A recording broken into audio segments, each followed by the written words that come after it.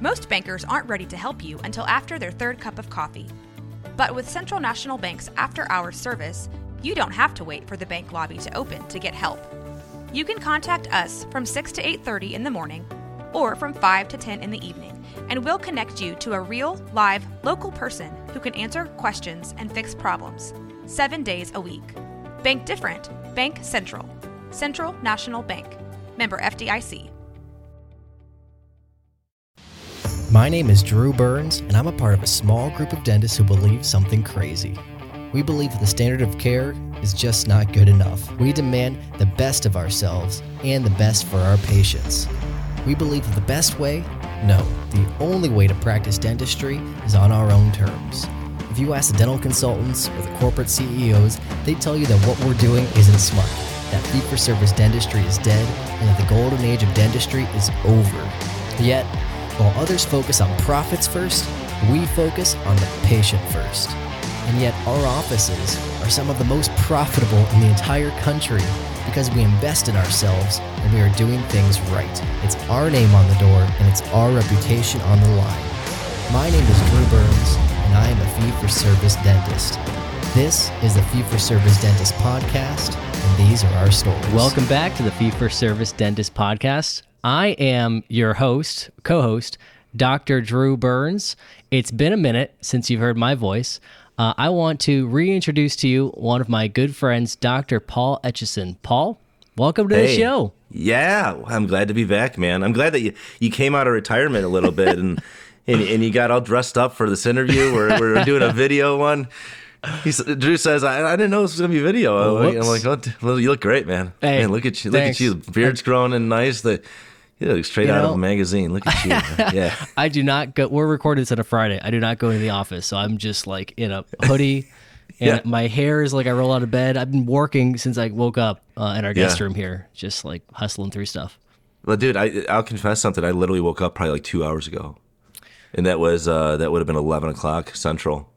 See, and that sounds nice, and you could pull off the I just woke up and I look this good, but mine clearly my hair I need a haircut. It's just all over the place. Yeah, me too. I feel you, man. It's all good. But yeah, thanks for having me back, and thanks for doing the interview, man. I appreciate that you wanted to do it personally. Yeah, this intro is super weird for people listening because they can't see us. We can see each other, but they're just listening, so they're like, "Shut up, guys! Get to what are you talking about? Who is this?" Yeah. So for those of you who don't know, it's so funny because I started this podcast in like 2017, I think it was, and went solid for a good while. And then sometime after COVID, I took a mini hiatus, and then I had some listeners reaching out to me asking when the next episode was going to come out, and because I hadn't recorded in like a month or two, and I got too busy. When I started, I didn't have any kids. Now I have 3, so life's a little busy. And luckily, Dr. Sonny Spera stepped up and offered to be our quote-unquote temporary host. And he's probably going on a solid 2 or 3 years now of hosting. It's a pretty good temp. The funny thing to me is, so we probably have some listeners who have never heard me record an episode before. Oh, wow. And so they're I'm just guessing we've gotten new listeners in the past 2 or 3 years. Yeah. And I've been on a couple of times in that time frame, but it's pretty much been Sonny, and he's been doing a great job. And he hasn't quit on me either yet, so I'm going to keep that going. Yeah. So I did come out of retirement when you mentioned being interested in recording an episode together. The only other time that I think recently, I think the last time I was doing a podcast was literally with you. And it was for your podcast. Yeah, that was a good one. And that one, I was giving you an update on my practice. But in this one, listeners, what we're looking to record and talk about today is a very exciting update on Paul's practice. Mm-hmm. And when you told me this, I probably jumped for joy. I was like, we got to get this on air, and I want to be the one to record it. So do you want to dive right into the good news and why you are back on the show, specifically the Fee-for-Service Dentist Podcast? The future of fee-for-service dentistry is based in membership patients. If you need help starting your membership plan, or if your plan is too big for your team to manage, visit dentalmembershipdirect.com to set up your free membership growth solution demo with our team. Yeah, I mean, I had a book come out. That's one thing that was kind of good. I had my second book, and my second book is kind of focused on getting yourself out of the chair a little bit, running more business side, and getting yourself down to 3 days a week. That's the whole synopsis of the book. There's a lot more to it, but we can go into that if you like. But I think we were talking about that. We dropped Delta, which and literally they took forever to give us a date, like forever. And we just got it earlier this week. And so we're out June 21st. We got to go, I guess it's 90 days. And even though we tried to sneak in that letter, we put like 30 days, like thinking like, wait, we're going to be out this day. They're like, no, it's 90 days. And my office manager emailed me, hey, we got the date. And I said, that's awesome. I can't believe we're doing this. Because it was just something that, I mean, when I met you in Phoenix or Scottsdale, whatever, I remember you just talking to you about it. I'm just like, gosh, I just don't see how I could ever do that. I don't see myself ever getting out of the PPO game. It just doesn't feel me. And we still, after dropping Delta, do have some PPOs to get rid of, but we're doing the big one. It's 33% of the practice.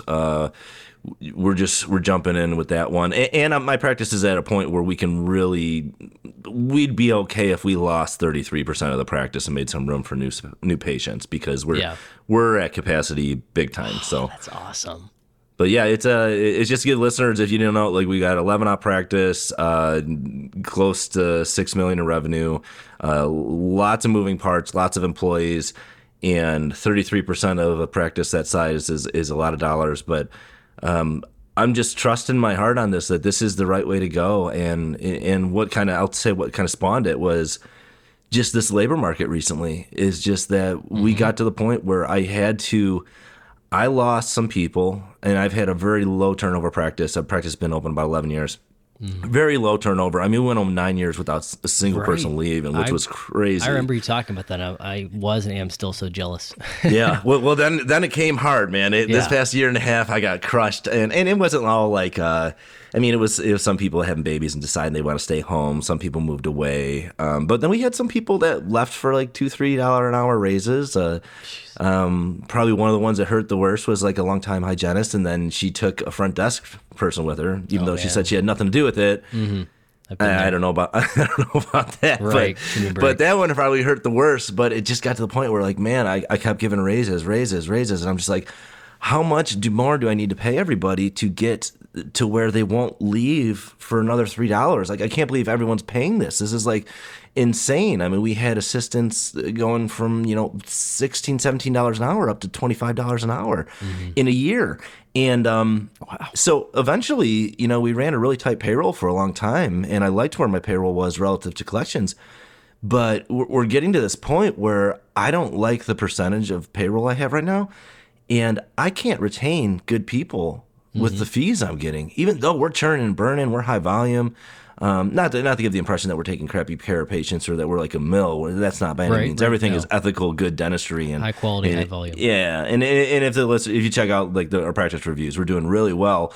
But I'm kind of reaching this zen point where I'm like, you know what? This is who we are, and what we provide is better than everybody else, and we're gonna demand a fee that's relative to what we provide. And dang right. It's hard to hire people right now, and it's especially hard to hire people when they come in and they have no experience and they want to get paid as much as your people that have been there 7 years.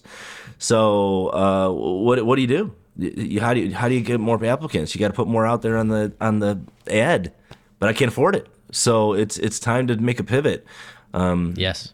So yeah, we're dropping Delta, and this just happened. So I don't think our patients have gotten their nasty letters saying that we're horrible people or I'm probably going to burn in hell for dropping them. So that hasn't gone out yet, and we're just starting the whole process of talking to all our patients about it just literally this week. Yeah. That is super exciting. There is so much that I want to dive into there. But for the moment, I know this is kind of off topic, but since we touched on it, let's talk about the job market right now. I mean, it's so tough to find good people. We're actually on the verge of bringing in another dentist, but she was ready to go. The dentist who I've been kind of planning on this. It's a unique set of circumstances where I knew she'd be moving back into town and be ready to practice like now, like this month. Like a year ago, I knew she should be coming back into town, ready to practice this month. And so I've been kind of like trying to orchestrate my practice to be ready to bring on that dentist, that provider, when the time was right, for the last year, kind of like shooting with that as a target. And all the cards were falling into place. Everything was falling into place. The last component was a hygienist. We just needed one more hygienist to be able to fill the new patient capacity, right? To be able to schedule these new patients for this new dentist. And we hired her. Finally, she checked all the boxes. Nice. And then right before this dentist signed the contract, she put in her notice. I was like, come on, give me a break. But yeah, everybody's wanting more than, so that's on standstill. That's a big tangent. But we're still hoping to make it work out with the dentist, but I'm back to the drawing board. My best candidate now is someone who's moving from Oklahoma and fresh out of hygiene school and might be ready to start in the middle of July. The Doc Sites provides affordable and effective websites for dentists with no long-term contracts, transparent pricing, and great customer service, starting at only $59 a month. They also provide optional online marketing packages to help increase your online visibility. For special offers, including up to 25% off your website setup, text Fee for Service to 818-489-9823. 818-489-9823. This is a limited time offer, so text now and lock in your savings and visit Doc Sites for more information. Gotcha. Yeah, it's going to get like that. We're going to be like this, like straight up corporate world where we're gonna be like, hey, we got this great opportunity down in Winter Springs, Florida, and we're going to fly you in. We're going to pay for your relocation expenses and stock options and it's signing bonuses. I don't know, like all the hygienists, they all went to like, I swear it's like going to be a reality show. They're all at Hygiene Island, like F them dentists. We told them for years. Now they're going to pay. Dude, and I would watch that show though. I don't like reality shows, but I would watch that. I'm like, that hygienist, I can't believe what she wants. Dude, you and I need a new project. That's going to be it. We're going to put together a Hygiene Island. I don't know how we're going to spin it, but there's going to be, let's not say too much. We love hygienists. Yes, we do. Yeah, we do. Especially the ones that we employ. But you know what stinks is that it's such a different market now, and when you can't hire to replace people, you start to, and I'm sure you've noticed this as well, you tolerate so much BS from your team that it just brings down everybody. Like it just like lowers the bar, and then certain employees are saying, well, why should I do this? They don't do this, and you don't get on them about it.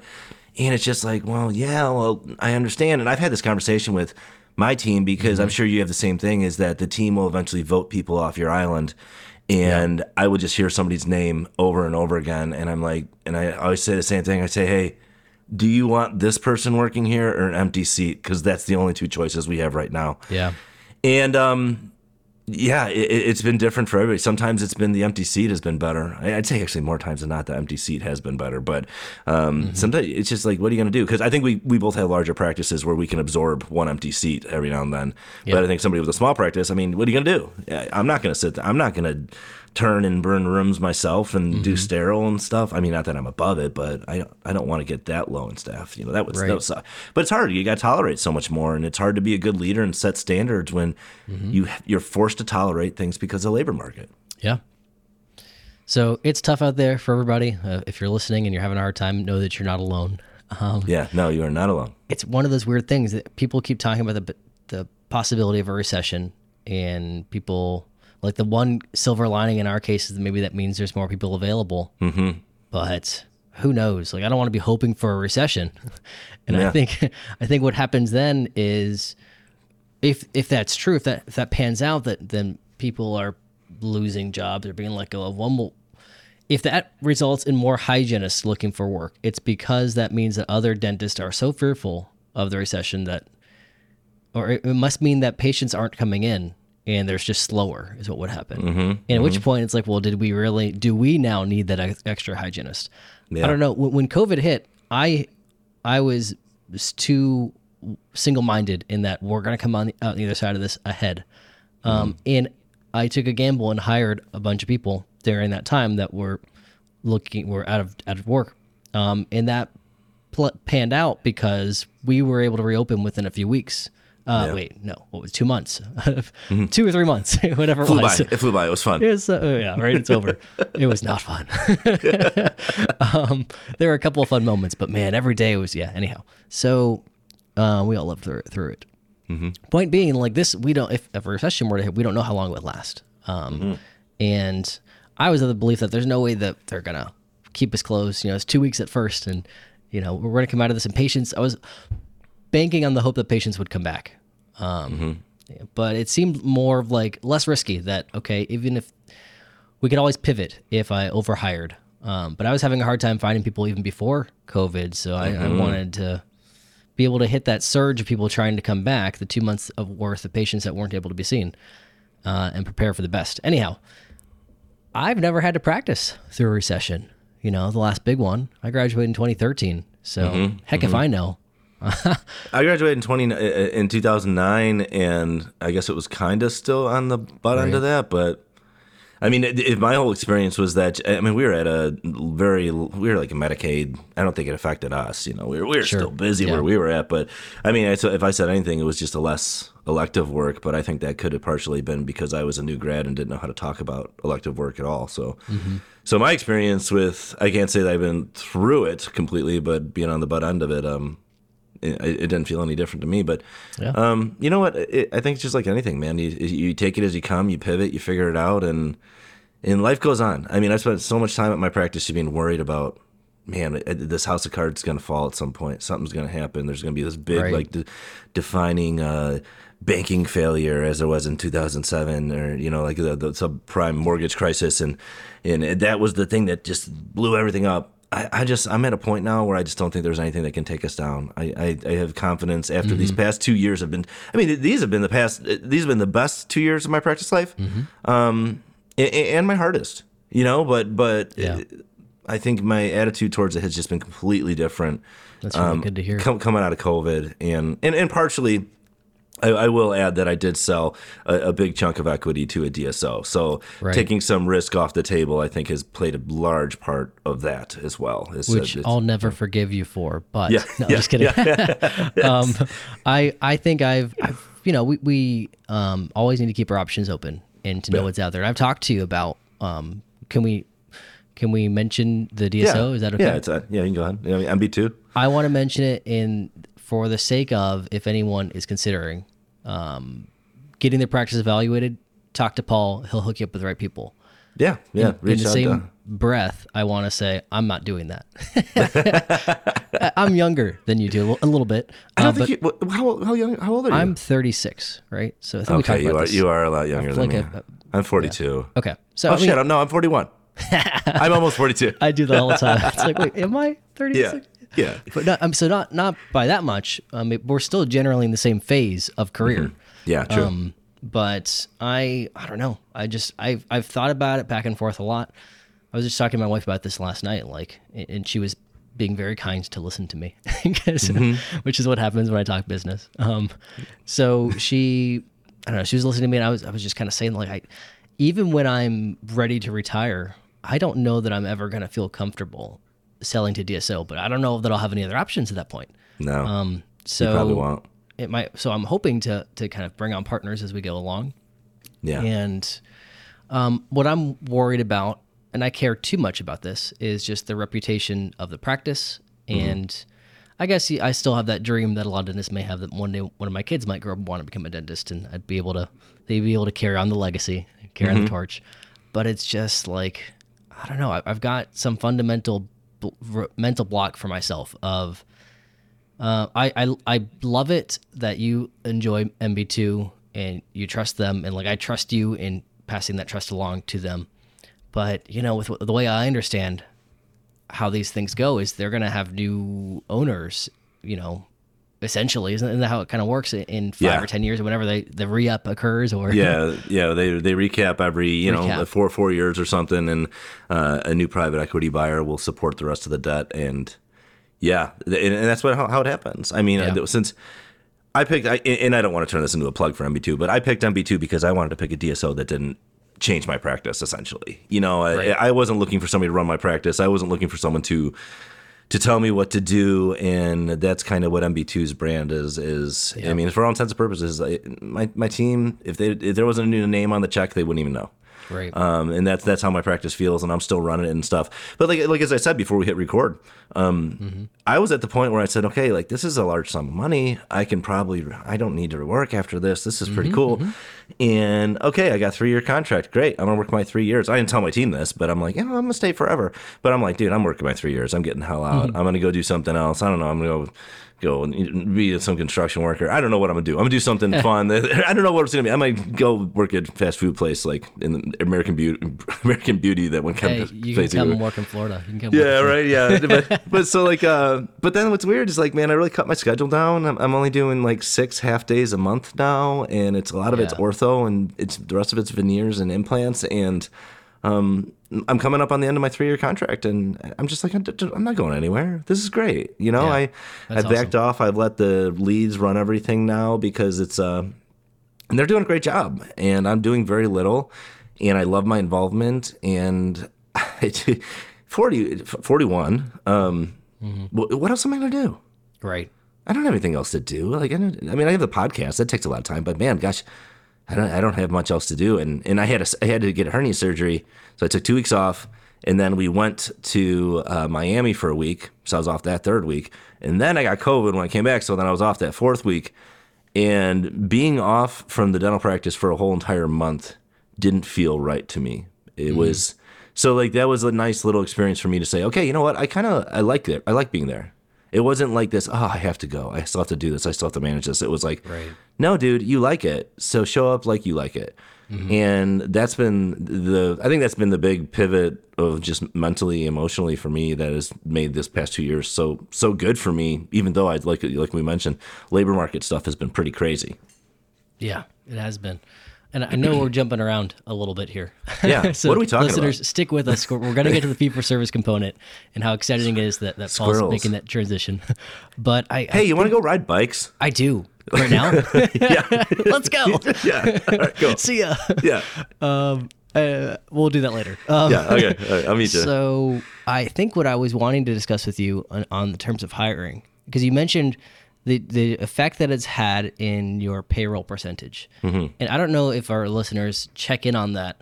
Honestly, last year, I intentionally didn't look at it because I knew it was going up and I didn't want to see it, but I knew we had to do what we had to do because like you were kind of alluding to earlier, we had to bring in some new people at rates higher than our existing people.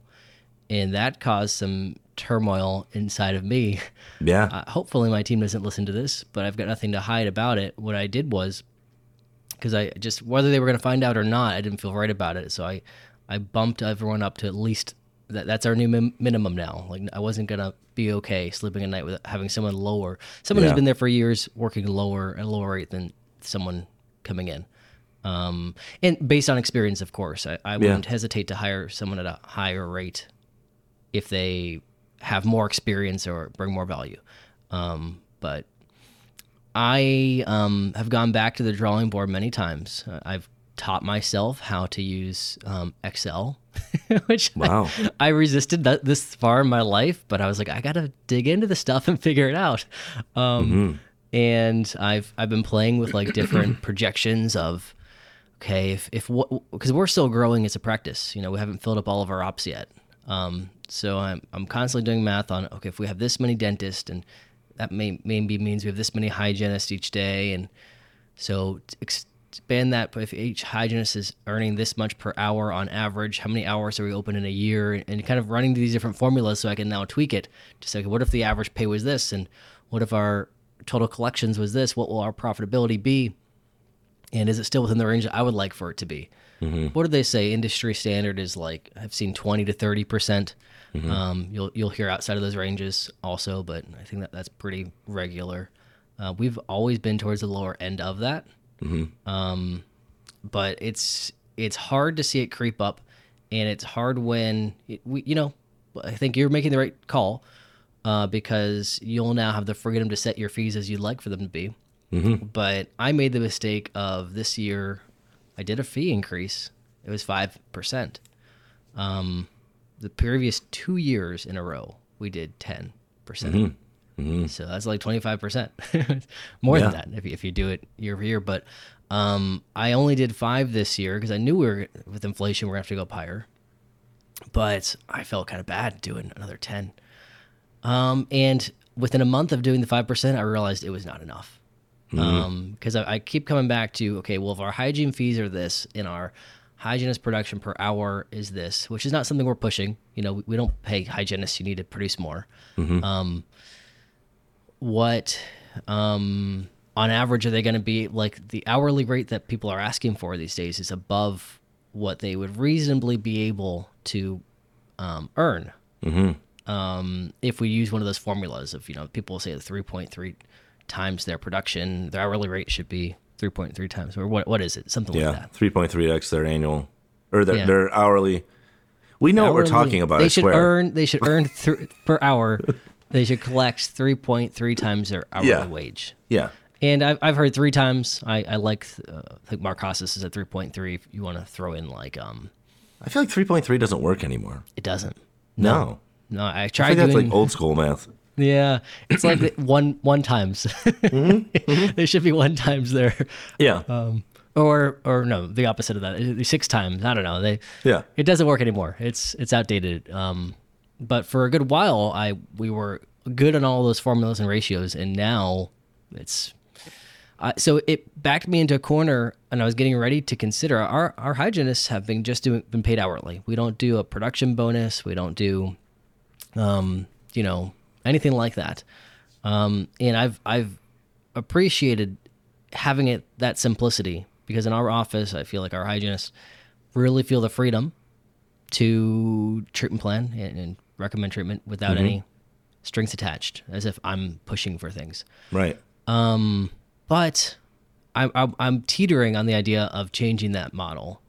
I imagine you guys probably have some type of production-based compensation plan. Well, no, I mean, we actually we produced right around 3x for our hygienists, but it's hard, man, and we've had to bring on lasers and add that adjunct, and we have to sit there and look at adult fluorides and do percentages and say, hey, like.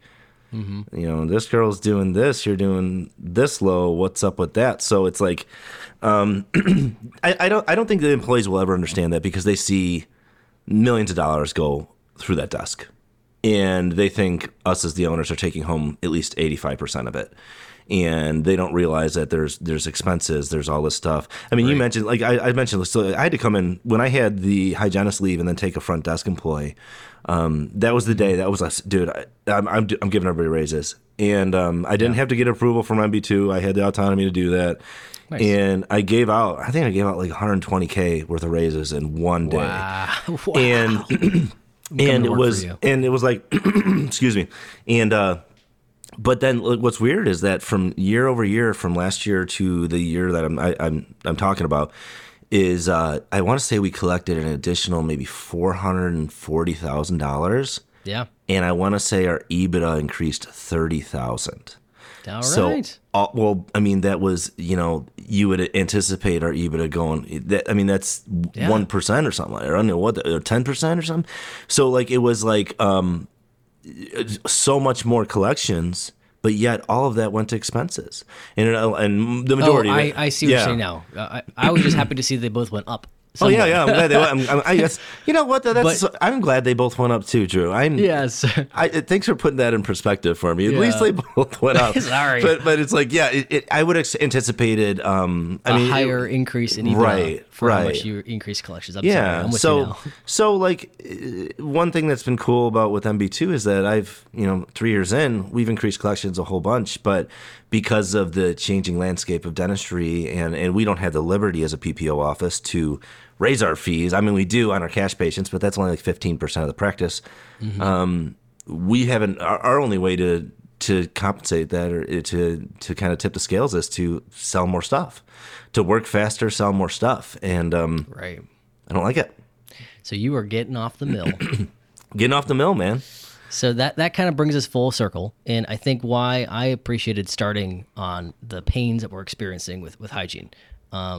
which is across the board. I don't think that's just to us. I think most of our listeners are having some degree of, hey, and if they're not, be prepared. You might. I think everybody is. And so I guess the point to try and connect these two dots is we got to do what we got to do. If I'm coming more and more to the realization I need to pay my team more, right? Mm-hmm. Like I can't be, okay, I have a very high opinion of our office. Mm-hmm. I'm very biased. I don't think of myself as the best dentist in town or anywhere, right? I do the very best that I can, but I think our office as a whole is knocking out of the park with the experience that we deliver, and we all do high quality ethical work. Mm-hmm. So I'm trying not to sound like prideful, like, oh, I'm the best or anything, but like I think that our office has the best to offer in the area for a patient experience. And it really hurts me that our compensation doesn't reflect that. Mm-hmm. When I'm interviewing people, they're like, well, I could get this down the street. And I'm like, oh, well, it's probably corporate, and they're probably going to make you do SRPs and everybody. Yeah. And so recently they're like, no, it's a private practice with a good reputation. I'm like, what? Desperate private practice. Desperate, because we're all desperate. Yes. And so to connect these dots, it doesn't mean that there's a blank check for people that we hire, but if we're now having to pay more and we're going outside what the industry norms would say for how productive a hygienist would be, yeah, you're forced to do something. Either you're going to take an income hit personally, or you're going to have to get more salesy, to use a bad word, upselling more things, or you have to raise your fees. And I appreciate in my position knowing that I at least have that in my back pocket, that I could do a higher fee increase. I didn't want to have to raise hygiene fees again. But next year it's definitely coming. Especially my goals are kind of trying to fill the office get to capacity, so to speak, before maybe doing 3 years of large fee increases. But something's got to give. And when you are stuck in network and your fees are limited, Delta's not really doing increases across the board for what they're compensating most dentists. Yeah. I use them as an example, but they didn't call me. They didn't call me to be like, hey, come on, what you doing? What can we do? How can we work this out? Jeez. Yeah, I thought they were going to be like, hey, what do you think about this? Like, I thought maybe they might throw the fee increase, but they're like, no, don't give a shit. Move on, boy. Yeah, well, you made the right choice, it sounds like. Yeah. So let's get into it then. So I think that's a very good approach to hitting a lot of issues that many of us are experiencing and pain points. And rather than trying to just run faster on this hamster wheel, you said, I'm getting off, and I'm just going to get a bigger wheel that I can walk slower on. I don't know. I'm breaking the analogy, but you're dropping Delta now. Do you think that you'll eventually get through all of the PPOs? Yeah, our goal is to be, by the end of the summer, completely out.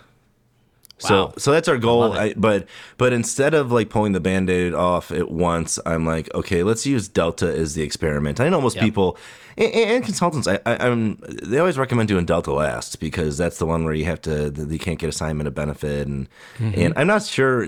I mean, our working model right now, and it could always change, is that we're never going to take the assignment of benefit. We're going to treat everybody like the patient's going to get the check. But we'll figure that out when we get there. With Delta, we don't have a choice. It's the check's going to the patient. But yeah, our plan is to be completely out. Now, we are at a good point where we are at capacity for our 11 chairs. We're open 7 a.m. to 8 p.m. We're open on Saturdays. There's really not much more I can do. I maybe could take on one more GP, but I mean, we have some days. Usually, there's always 2 GPs there running at the same time, and there's some days where there's only one, where I might be able to find a part-time GP to come in.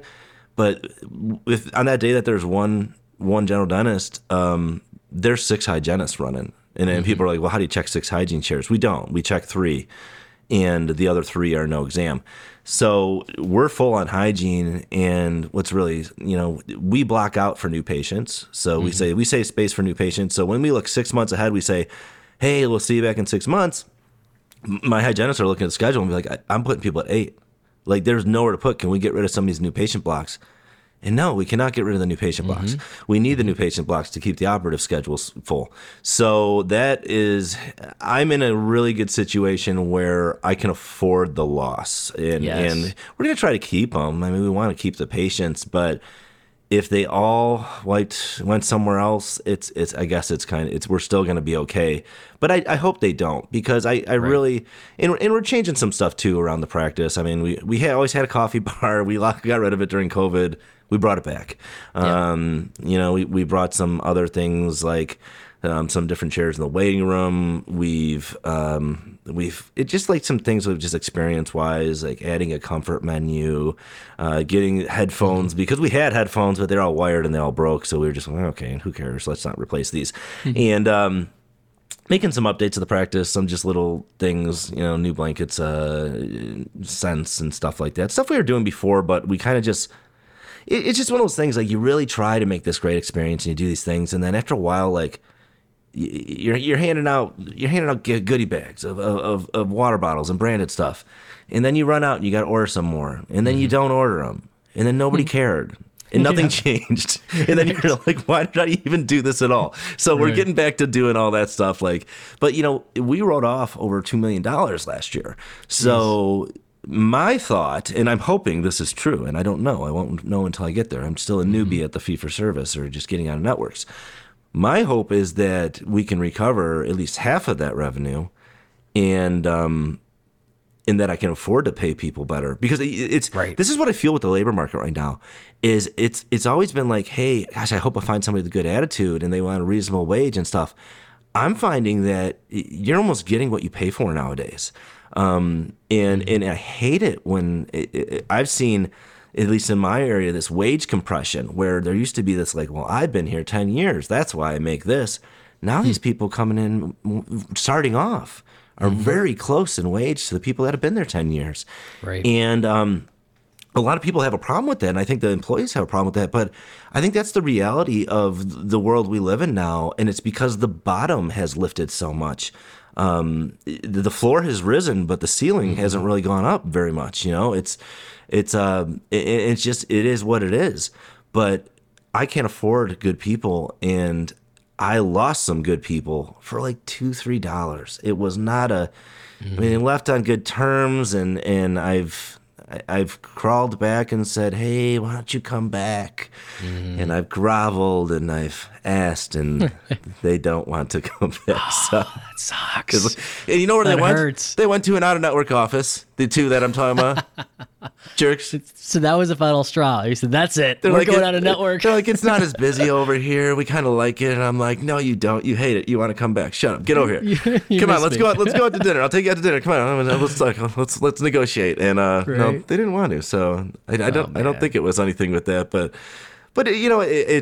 my practice is just like everybody else. We have issues. We got a great culture. We got a great team. And I feel like we're getting the right people in place. Like recently, we just had to let go of an assistant that the team had voted off a long time ago, probably a year ago, but we couldn't replace. And we found a replacement, and we let her go. And she was pretty upset and almost didn't even understand where we were coming from. I don't know how, because we literally wrote her up like 5 times. And I think on total write-ups, my 11-year career, there might have been 8, and she was 5 of them. Yeah, so it's like, I'm like, well, what do you? Anyway, but we want to get to a point where we can pay people more so we can get rid of. I'm just sick of tolerating. I'm just sick of tolerating mediocrity because I can't replace people. And if my team is listening, I'm not talking about you. I'm just talking. I'm talking about. No, not you guys. You guys are great. Yeah, different team. I'm just different. I'm talking about like just. There's just things that we want it done, and we know how to do things, and we have a certain way of doing it. When it's not getting done, it frustrates me. Right. And also, I think we've got some people that have never worked anywhere else, and I don't think they know what's out there. And sometimes just no matter where you're at, it becomes the normal. And sometimes we need an expectation check to say, hey, this is a really good freaking place to work. And we take really great care of patients, and that's reflected in how our patients feel about us and our reviews and stuff. So I don't even know where I was going with this, but I'm just going to put a period on it right there and say, hey, team, I love you, team. I love you. That's perfect. So, oh man, I had some questions too, but I think they were all tangents, so I'll try and stay on track with this. I think we're going really tangent today, both of you, both of us. I mean, you and me. We got too much to get caught up on. That's good. It's a problem. It's just going around. Hopefully the listeners are keeping up. Yeah, you got to stay on your toes, listeners. So, we're talking about dropping Delta. Yeah, don't drop it. And then drop it. Yeah. And then moving on, and allowing. So 2 million. You wrote off 2 million in collections. Yeah. So earlier we're talking about the payroll percentage. Imagine that you're paying people the same that you are now, but you had another 2 million on the top. That's instantly going to change the percentage of payroll. Yeah. Greatly. Yeah. Right, and open up more room for you. Let's say that you're paying 30%, 35%, whatever it is. Like you had that 2 million, and that might now drop down from 35 to 25 or something. I'm not doing the math, but like that's what's one of the exciting parts for me. And now there's hopefully less pressure to have to run as fast and I still think the quality and I still think we're going to run fast. I really do think we're still going to run pretty fast. You guys seem to do well. It's not like you're cutting corners by running fast. No, and we're not running super fast. We're not behind. I mean, that's a big no-no at my price. We do not run behind. We run on schedule, but we utilize our team. we don't run. We try not to. I would say sometimes we do. Yeah, sometimes we do, but for the most part we don't. But. It's just crazy to me. It's just mind-blowing to think about. Like, writing off 30% of your practice. It's like, okay, we might have on a given day 80 appointments on the schedule. 24 people could just wipe off that, and we'd still get the same amount of money. I don't know if that's the right math or what, but it's got to be something like that. Yeah, and that's what I told the team. I said, "Gosh, dude, if we didn't write off all this money, what else could we do? Can we go? Can we go take a trip again? Because we used to take trips together." Now with like 45 employees, it's for me to take them somewhere, fly them, and put them in a hotel, and $85,000-$100,000 now we're talking about, and so these are things we used to do. We're doing a lot of local events still, but so much more stuff we can do. I'm excited about it, but we'll you'll have to have me back on in a year. You got it. And I'll come back out of retirement, and then we'll have to split like this interview with that interview, and be like, man, look. So he's either going to be more happier or less happier. And be like, I guess it was okay. I don't know. I guess it didn't work out like I thought. I think it's going to work out good. I'm just kidding. Do you know, I'm sure there are occasions where it doesn't work out, so I don't want to give false hope. Yeah. But I haven't spoken to somebody yet who's dropped an insurance plan, who's made a strategic plan to go have network and regretted it. Yeah. Usually it coincides with, if they're the sole provider in the office, it usually coincides with working less and earning more. Along the way, so it's a kind of a win-win from the practice's point of view. Yeah. And so I don't know. I think that there couldn't be a better time for you to do this because you've already hit capacity, and I think you would probably agree that along the way you've built a fee-for-service practice that was just in network with insurance the whole time. I'd say, yeah, we're always very intentional in creating a great experience, and and just saying certain things and doing things a certain way, just adding those little touch points that add that little magic, Like I just did one of my solo podcasts I recorded about just some little verbiages that we had, and it's like Chick-fil-A saying my pleasure, but it's not that. We don't say my pleasure, but I have nothing wrong with them saying my pleasure. They can say my pleasure if they want, but it's just like little things like, we're going to go mill the crown. Hey, you know what? Hey, the hard part's done. Everything went great. I always say everything went great. And I think that's a little touch with them. Oh, man, it went great. Did it go great? I mean, I guess so. I mean, it was just like the last tooth. It always goes the same. It went great. Good. Anyway, but I want to tell the patient, everything went great. And I'll say, hey, you're going to wait for a little bit. We took the scan. We got to make a mill the crown. It's probably going to take about 40 minutes. Can I get you a coffee or water? And they always say no. They always say no. They're not going to have the doctor get you coffee or water. Maybe like 1 out of 20 will say that, and I'll look at my assistant. Hey, can you get her coffee? And that little thing. It's just that little touch point. It's just when they come in the front office and we say, hey, there's a coffee bar, there's some water. Feel free to help yourself. If you need to use the washroom, it's right through that door. You just walk through and go use it. Like just letting them know what to do, offering to take their coats, offering to hang their purse up on the little hook when we put them in the operatory. explaining what we're going to be doing, how long they're going to be there, explaining the hygienist will always say 3 things about the office. They'll always say, hey, we've been here for 11 years. We really pride ourselves on being one single dental home. I mean, they can say whatever they want. I just want them to say 3 things about the office. Because I think there's something magical about expressing your story and expressing your brand to your patients. And we could do the bare minimum. They could come in the front desk and they could fill out their forms. We could seat them in the operatory. They could go through the procedure. They could check out and leave. Or they could do all those steps. That's the bare minimum. And we add all these little nuggets of just like experience points. And then it's just so good. Wow, that was a great appointment. I left a good review. And then we call them the next day, and they're like, "My God, their head explodes. This was the greatest place ever." So it's. Yeah. I'd agree with that. I think we've been running a fee-for-service experience, but not charging for it yet. Exactly right. And a few things about that. First of all, I learned so much through your first book about all the things you were just saying. If what Paul was just saying is of interest to you guys, and you haven't read his or listened to an audiobook, I get nothing for plugging this, but I just wanted to. It was such a good resource for me. Dental Practice Hero, right? Is the name of the book? Is that correct? Mm-hmm. I'm looking at the second copy. From extraordinary shit. I should know my title. From ordinary practice to extraordinary experience. That's what it is. Yeah. He covers a lot in that book. That's all helpful from practice management. But what really resonated with me also was you talk a lot about like being on brand and offering an experience that's on brand. I shared lots of key points from your book with my team because I thought I couldn't have said it better myself. You kind of summarize it very well and concise. Like, let me just share this with you guys. So I want to make listeners aware of that. That's a good resource if you're looking to improve upon these things in your own practice. But also, Paul, for your sake, I think that you likely would have done this if you were a solo provider. You would have hit capacity. Oh, we were very right there. Quickly. Yeah, we were right there before we brought an associate. That was the fork in the road. It was bring an associate or drop insurance, and I was so burnt out. I didn't want to drop insurance. I wanted to bring an associate and cut back. That was the path I took. Yeah, and now you're at a really exciting fork of the road as well. So, we're full now. So you have the freedom to say, well, we can keep doing what we're doing and coast, so to speak. But we're having these issues. And my daughter doesn't even think I work. I was just talking to my wife about this yesterday. I'm like, why doesn't she think I work? She just see me in the basement recording, see me at the computer writing stuff. I'm on the phone, coaching clients and stuff. She doesn't think I work. She's like, well, other parents work. I'm like, I do work. I've just set things up. I want to be like, bring those other parents. Let's show their income tax statements. I'm getting all defensive and shit. It's right. Damn it, I work, girl. But yeah, I'll show you someone who doesn't work. Yeah, I got some time. I got some free time to do what I want, and the kids are only going to be there for so long. So that's right. If I want to come back to work, I can. I don't think I want to as much to the capacity I was before, I guess.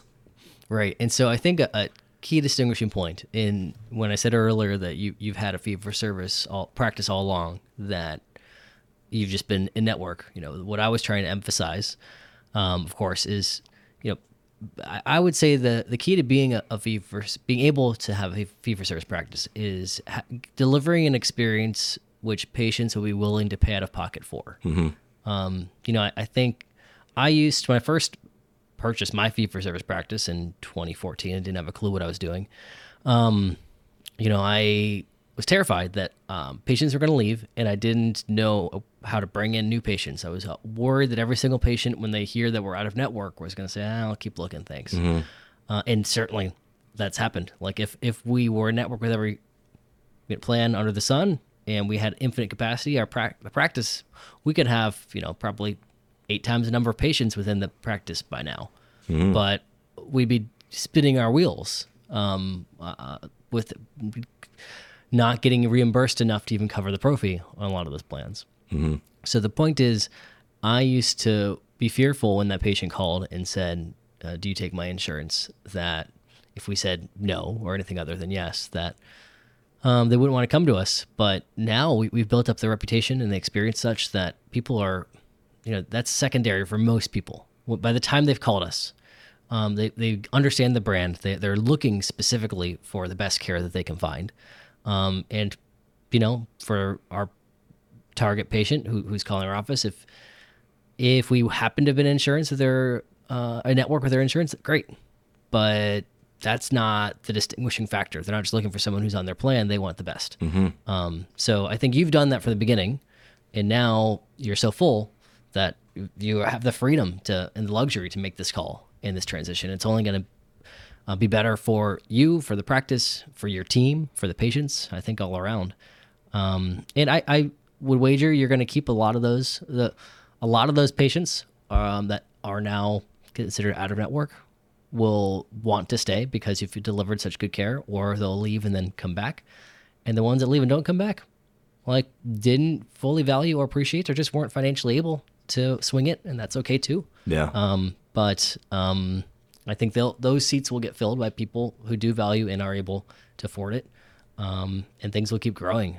I don't think you got much to worry about in the big picture. Yeah, I'm excited about it, and I feel like I'm hoping a lot of, I mean, I could probably name 10 patients right now that I just hope they just leave.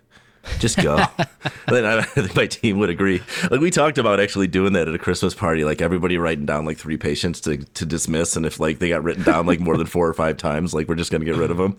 But then we started talking about like, well, these they're the kind of people that'll come back and do something to you. And I don't know, maybe we should. But it's what's cool is I think what you're mentioning too is that you guys know who you are. You guys know who you are, and I think one of the hardest, and this is something I'm finding challenging with my team right now, is I need them to believe that we provide a service that's different from what they can get somewhere else. Because I think they're almost feeling, oh, well, yeah, you're out of network now, so now you got to pay more. You can go somewhere else and go to an in-network place and you get it for cheaper. But it's like, can you really get that for cheaper?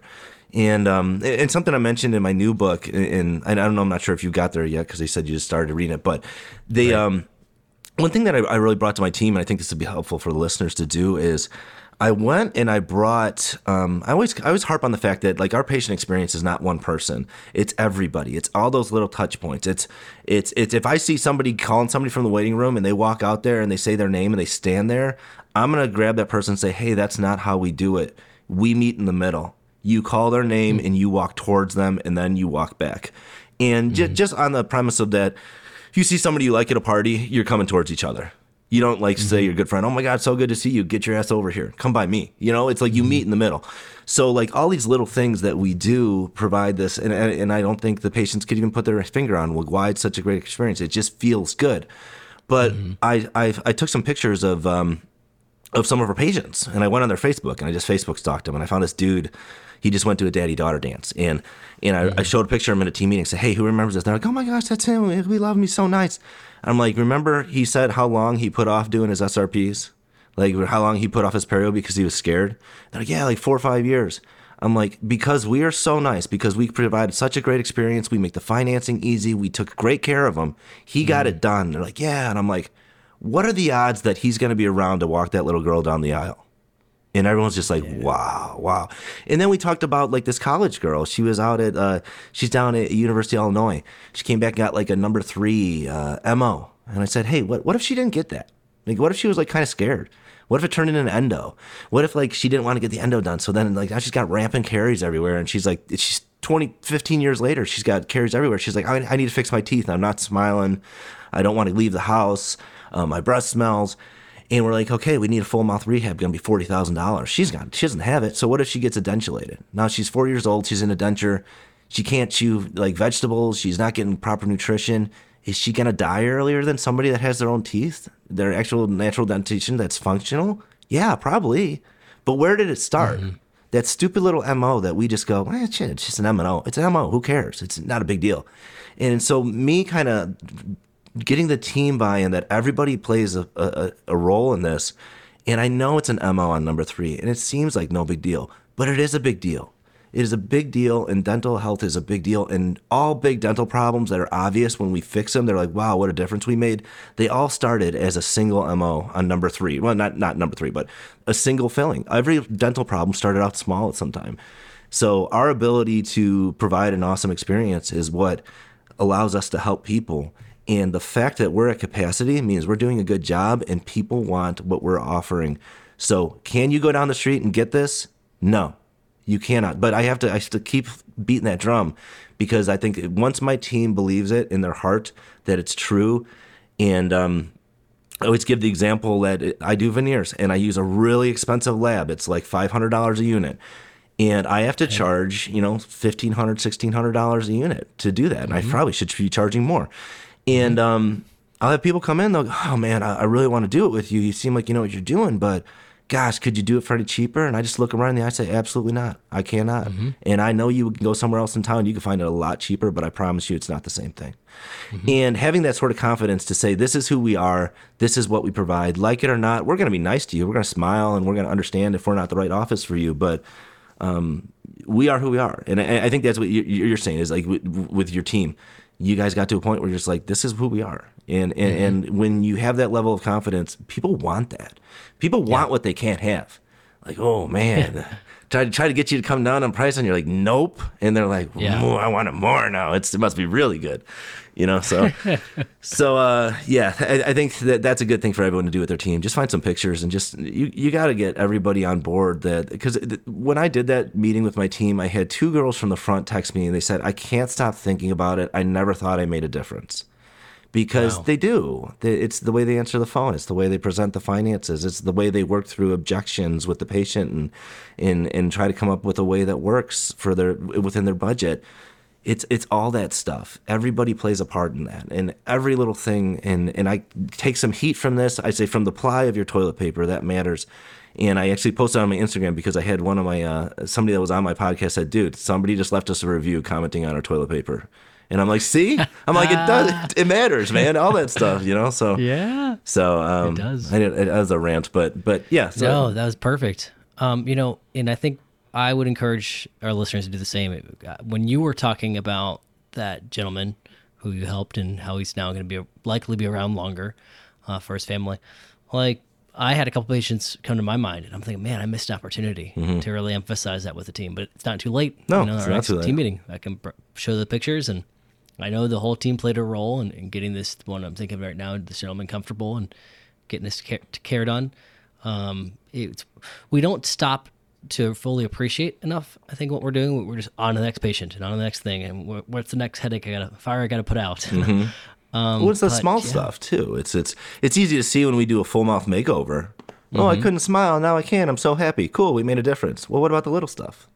Right. What about the 98% of the stuff we do day to day? That makes a difference too. Exactly. And I think, again, full circle to the whole scenario that we're in with retaining employees, team members. Like, money's good. You got to be able to offer enough money, but workplace satisfaction, feeling appreciated and valued as you make a difference, I think that's a key component to, like, if they don't have that's one of the things that's going to help. People will continue looking for another place to work. But if we need to make sure we're not just offering competitive pay, but that we're offering that experience for the team as well. Yeah, give them the purpose. Exactly. And I stink at that. I'm so I appreciate that reminder. Like, I want everyone to feel the warm fuzzies because they do bust their butts and they do make a difference. But I just stink at acknowledging it, and for myself, even take a moment to acknowledge that I'm also making a difference for people. Yeah. Until it slaps me across the face sometimes. I give a lot of compliments, and sometimes my team is like, yeah, like, oh man, hey, that way you were on the phone, that was so good. And they're like, really? And I'm like, yeah. And they're like, oh, okay, thanks. And I probably walk out, and they're just like, he's so weird. Why is he so weird? But I have to think that, like, I'd rather just say it, and it's become the norm for me. I'm gonna notice little things. I want to, and I do it less now because I'm not there as much. But I think that's been a big part of our culture is noticing those little things and setting a standard for the little things too. It's a lot of auditing. It's listening to phone calls and everybody getting better. And I don't want to keep coming back to things in my book, but my book is essentially my vision, what I believe a practice should run like.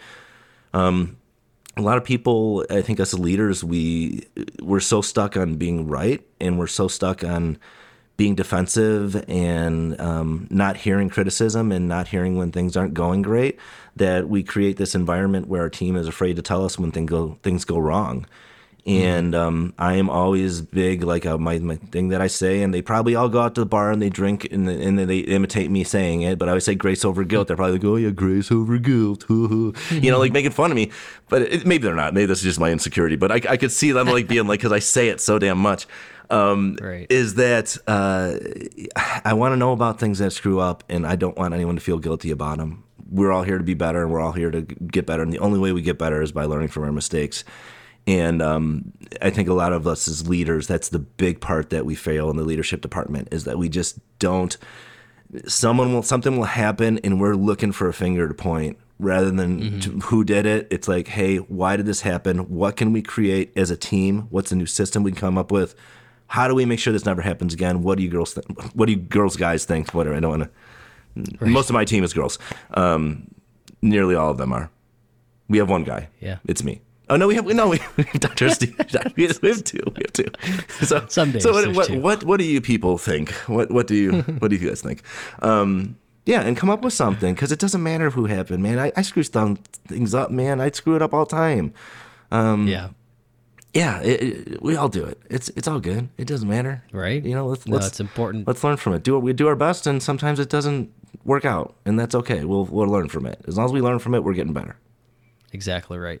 So, I read your first book and listened to the audiobook a couple of times. Yeah, sorry about that audiobook. That wasn't a very good reader.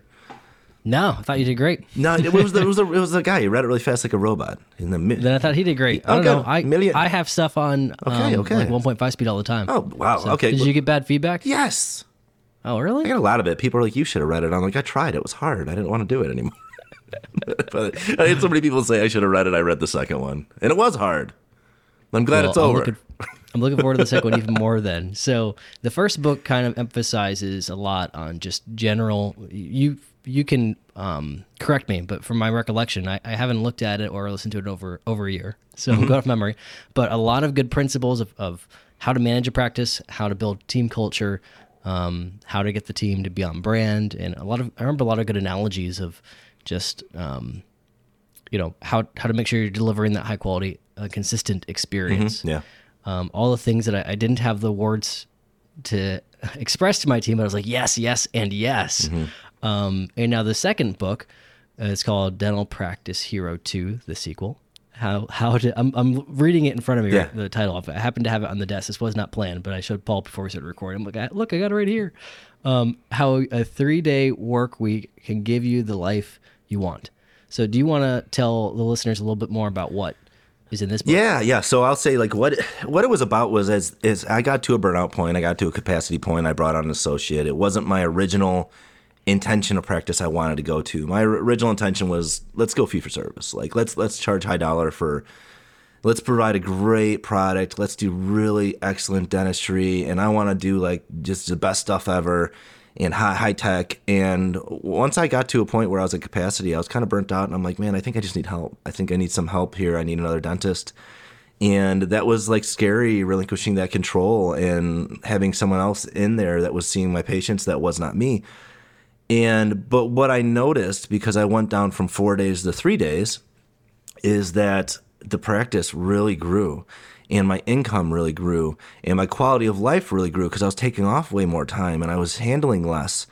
And so the whole premise of the book is that we spend so much time doing dentistry that we don't focus on our business. I know that sounds cliche and a lot of people say that, but we got to a point, and I talk about this in the book because I wrote this book during COVID. I was looking at, okay, like if I was an associate and I paid myself 30% of production, how much of my take home last year was because I was doing dentistry? And it was like 15%. And then 85% of my take home was just because I was an owner of a practice. So, but yet when my time at the practice, 90% of it was spent doing dentistry.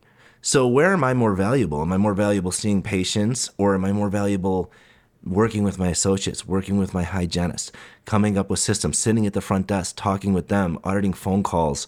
A lot of the stuff I'm mentioning, I actually don't even do anymore because my leads do it. But I'm more valuable as a leader, as someone getting people to collaborate, and just being a quality control person.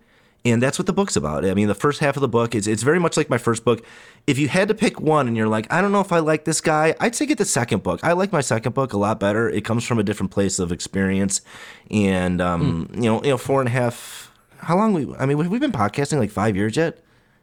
Yeah, I think we have. because I started we started right around the same. Well, okay, well, I took a break, but you've been going strong. we started about the same time, and it just comes from a different point of interviewing people for 5 years, and you just learn so much, and you implement much more, and I have so much more experience. So it comes from that place. But the first half of the book is the leadership stuff, what to instill in yourself, what to instill in your team. And then the second half of the book is a lot of more of the nuts and bolts. And I break it down I try to make things simple because this is the way my brain works, is that, I say there's only 6 things we got to do at the practice. We got to increase 4 things. We've got to decrease 2 of them. We've got to increase new patients. We got to increase the dollar spend per patient. We've got to increase our collection percentage, and we've got to increase just our scheduling and clinical efficiency, essentially how fast we move through the day. And then the 2 things we've got to decrease is just the lost patients, or who we attrition, or trite, I think would be the proper verb. We got to decrease those, and we got to decrease our write-offs. And that's it. There's your dental office, man. That's it. But the thing is that if you said, I'm only going to focus on the back end of the book and skip the front end, the front end's more important. The leadership, the team stuff's more important, because you can know what to do, all the logistics of the mechanics of how to do this. Here's the system, here's that, because I give it like the best systems that I think are the biggest ones. But if you can't do the team stuff, the team is what's going to get it done. And I don't think it's that hard to. I don't want to say it's not hard to run a team, but what I'm trying to say is that I think if someone read that book, they would go, oh, okay, I see. Like it's hard, but it's not. It's just doing things a certain way and being an authentic, genuine person that cares about people and cares about your people. And I think at our very core, all of us practice on. No. Sorry. I think all of us. I gotta care about people. Yeah, you gotta care. Oh. Yeah, you do. Yeah. And that's even like one thing I talk about is I talk about knowing and valuing your people. And one thing I noticed as our practice grew was that when I didn't have the relationship, we started hiring. I stopped hiring people. Like my team started hiring them, and I just walk in and like, oh, there's someone new. Hi, I'm Paul Etchison. Like, they call me Paul, but in front of patients, call me Dr. Etchison. And I would just meet them after they were already hired and on payroll. And we grew a lot, and there was a lot of people I just didn't know that well. I didn't know if they were married. I didn't know if they had kids. I didn't know the kids' names. And then I would get to a point where I'd see them doing something I didn't like, and I'd go to talk to them about it, and it was this really awkward, like, oh, he's really coming down on me. And I'm just like, no, this is cool, like grace over guilt. Like, we're learning, it's all right. And without that relationship, it became very hard to coach my team. Right. And so where I was Mr. Busy, had all this big important stuff to do, like the big blue truck. Do you know what I'm talking? Do you know that reference, the big blue truck? No. Okay, it's a kid's book. It's a kid's book. I hope somebody knows the big blue truck. He's got all this important stuff to do. I know Little Blue Truck. Is that the book? Yeah, the Little Blue Truck. Isn't there the big truck's got to get stuck in the mud, right? Oh yeah, I know. Okay, see, you did know. Okay, I just said the wrong book. All right, there's a big yellow truck. Yeah, the big yellow truck.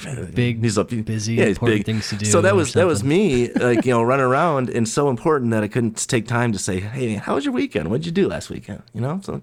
How's things going with this? What's up with the kids? How's baseball? That stuff matters. And that's valuable time for me, and that's what I'm focusing on now. And that's fun because it's easy. You can't do it wrong. I'm not going to have a conversation about someone's weekend with the front desk, and they're going to call me next week with post-op symptoms about it. It's like. So that's in the first part of the book. That second half of the book is just going through all of those 6 things, the 4 you increase and the 2 that you decrease. And then towards the end, it talks about implementing leads and how to make that switch to 3 days. And like right now, my days are 5.5 hour long, and I do 6 of them a month. Sometimes I only do 4. And it's all ortho band and bracket on kids, and kids are awesome. Because I walk in the room and I say, hey, how's it going? And they go, good. And then occasionally one goes, good, how are you? And I'm like, oh my gosh, you're so polite. I'm great. And that's the extent of the conversation. I don't check hygiene anymore. I don't see new patients unless they need big cosmetic stuff. And and I'm practicing the way I want. And I can do that because I have, now it comes with the big team. And it comes with a lot of headaches with it too. But I wouldn't do it any other way. This is not what I intended to set out to do when I started. But I'm very happy with where I'm at right now, and my contract's up with MB2 in December, so 8 months from now, and I'm not going anywhere. I'm going to be doing this long term as a partner with MB2, and I like it this way. It's fun. It's a fulfilling part of my life. So that's what the book's about. That's awesome. Quick tactical question. So you've got, how many dentists do you have working? How many hygienists or chairs of hygiene? So we've got, just curious. We've got 6 chairs of hygiene. So we've got 11 total chairs. We got 5 hygiene chairs, 5 operative chairs, and 1 that goes either way. And just because we have, the reason that it's hygiene or it's not is the way the room's set up, and it's also the way we have a piezo, for the scaler.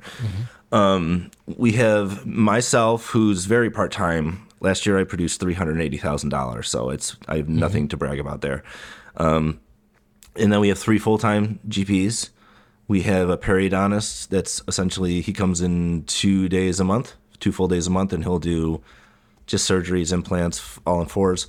We have another GP that comes in and does IV sedation 2 or 3 times a month and just pulls out whizzies on kids all day. And then we have an endodontist there that's there 2 days each month as well. Okay. So, yeah, lots of people. I mean, and then hygienists, 11, 12, maybe? There's a lot of them. I've got lots of questions. I'll have to pick your brain another time because I can't let this run too long. But and they're selfish questions because I also have 11 chairs, and our collections are. We have 4 general dentists, including myself, and I think we collected. I have it in front of me. What was it? 3.3 last year. Nice. So about half what you guys did. Yeah, but, and we're not at capacity yet. But I'm looking at maybe bringing out a 5th dentist. I'm like, hold on. Paul's doing twice with half the number of general dentists. Well, have you ever heard of those groups? They get you patients, Delta. Tell me more. Yeah, right. No, you should. Maybe I should. You know what? We should do a screen share, and I'll show you how we schedule and what it looks like and stuff. It's easier to explain that way. That'd be cool. Yeah. But those are your collections, right? That's not your production. So that's after write-offs. No, our collection's getting close. We're going to probably do 6 this year. Yeah. Yeah. Right on. Yeah. So I'll ask myself his questions to you another time. But I did, while you were talking, I pulled this up. I'm going to show you. He can see we're doing a screen share or a video call. Yeah. So this is an Audible. Yeah. So this is your audiobook. It is it, yeah. An Audible. It's me. And I'm scrolling down to the part where it says buy. Yeah. I want you to see. Yeah. I clicked it. Oh, man. Oh, I can't see in reverse. Let me see. Am I getting a notification? Let's see. Oh, man. What does it say? Success. All right. I just purchased your audiobook in Audible. Dude, I just made $1.20. Thank you. Bro, you owe me. No. Yeah, boy. No. I'm super excited to read this. Thanks, I was man. embarrassed that I didn't know that you had already released the audio version. I was kind of waiting on that. Yeah, no. Because I just run through stuff in audio. It takes me forever to get through hard copies, but now I've got a copy of each. Yeah. And I hope it helps somebody. I hope that the people out there, the good people, if they haven't already read or listened to it, check it out, because I learned a lot. And just like, I should use Audible. I don't know how much it costs if you don't have Audible, but where can you get it? Where can you get the book or the audiobook? I think it's only on Audible. I think when you say you do an Audible exclusive, you get more than $1.20 per thing. It's not a lot. Gotcha. People would be crazy. You would be blown away how much money Amazon takes. It's like, I don't think you can make money being an author, but that's not why I did it. I didn't do it to make money. Right. I did it more of a personal thing, and I tore my ACL, and I was I was doing nothing for a good 5 weeks, and COVID happened. And in contrast to your experience with COVID, I loved being home. I loved it. Loved everybody. We were sleeping until 3 p.m. We were going to bed at 6 a.m. I should have just been home. I was like making myself still going into the office with this nervous energy. Yeah. We had just built our new office, so I was just like, well, you probably had stuff to do. Something. Yeah, I remember seeing my first patient after everything broke, and she came in and she opened her mouth, and I looked at it. I was like, oh, like there's virus. I'm so close to the virus, it's gonna get me. I was only in 1 day a week, but man, we became experts at puzzles and board games, and dang, dude, me and my wife always talk about it. We just loved it. We loved every moment of being home for 11 weeks. It was the greatest thing ever, and that was what kind of brought me to come back and be like, you know what, maybe I need to do something with the practice, and that maybe I need to sell some equity, because it was very apparent to me, as little as I did at the practice at that time. Wow, when it really went away, I was like, okay, wow, I actually do a lot. It's a big emotional burden on me. So, so another tangent. For sure. But here's what I'm thinking. So I'm going to probably tear through this audiobook. I don't know when the next time I'll be recording a podcast episode again would be. Hopefully soon. I'm not, for our listeners, I'm not going away forever. I've just keep telling myself, like, one more month. And that's been my story for the last couple of years. Yeah, it happens. Right. But there's always been, like, you know, the urgent, important things that don't go, you know, that keep piling on the to-do list, and I have to prioritize. But I will be coming back, and Dr. Sonny Spera and I have been having conversations about hosting a fee-for-service summit. Oh, yeah, you're going to do it. I love it. Yes. Dude, awesome. So not disappearing completely. But, Paul, I would absolutely love to have you back in the future. You're in our fee-for-service industry Facebook group, I believe right? so, yeah. I'm on and off with Facebook. Sometimes I'm on it like crazy, and then other times I'm just off. So, yeah, I'm in it. Right on. If people had questions, could we start a thread there or something? Yeah, questions there would be good. If anyone wants to talk about me too, please feel free to reach out to me. Facebook Messenger's fine. You know, that's an easy way to find me. Cool. My website is dentalpracticeheroes.com. And my email is dentalpracticeheroes@gmail.com. So any way works, you can get a hold of me through the website or through email or Messenger. I don't think that we explicitly said this. I think I just introduced you, assuming everyone knew you as well as I do. No. But Paul has his own podcast, the Dental Practice Heroes podcast. So check that out if you haven't already. It's one of my favorites. Yeah, so. It's just as tangential as yours and mine right now. Which is awesome. That's the best way to do it. I like it. It's fun. All right. Well, I think I've monopolized your time enough. I don't feel like we hardly scratched the surface because I have lots more questions for you. But I do appreciate you coming on the show and giving us your time today. Yeah, dude. Thanks so much for having me, and I look forward to when we can do it again. Absolutely. Thanks, Paul. Thanks for listening to the Fee-for-Service Dentist Podcast. If you would like to share your fee-for-service story, please fill out our contact form at ffsdentistry.com. Also, be sure to join our Fee-for-Service Dentistry Facebook group. For help starting your dental membership plan, visit dentalmembershipdirect.com and membershipmastercourse.com. Finally, for help with in-house financing, visit dentalfinancingdirect.com. And don't forget, your story is what you make of it. This is your name on the door and your reputation on the line. Thanks, everyone. We'll see you next time.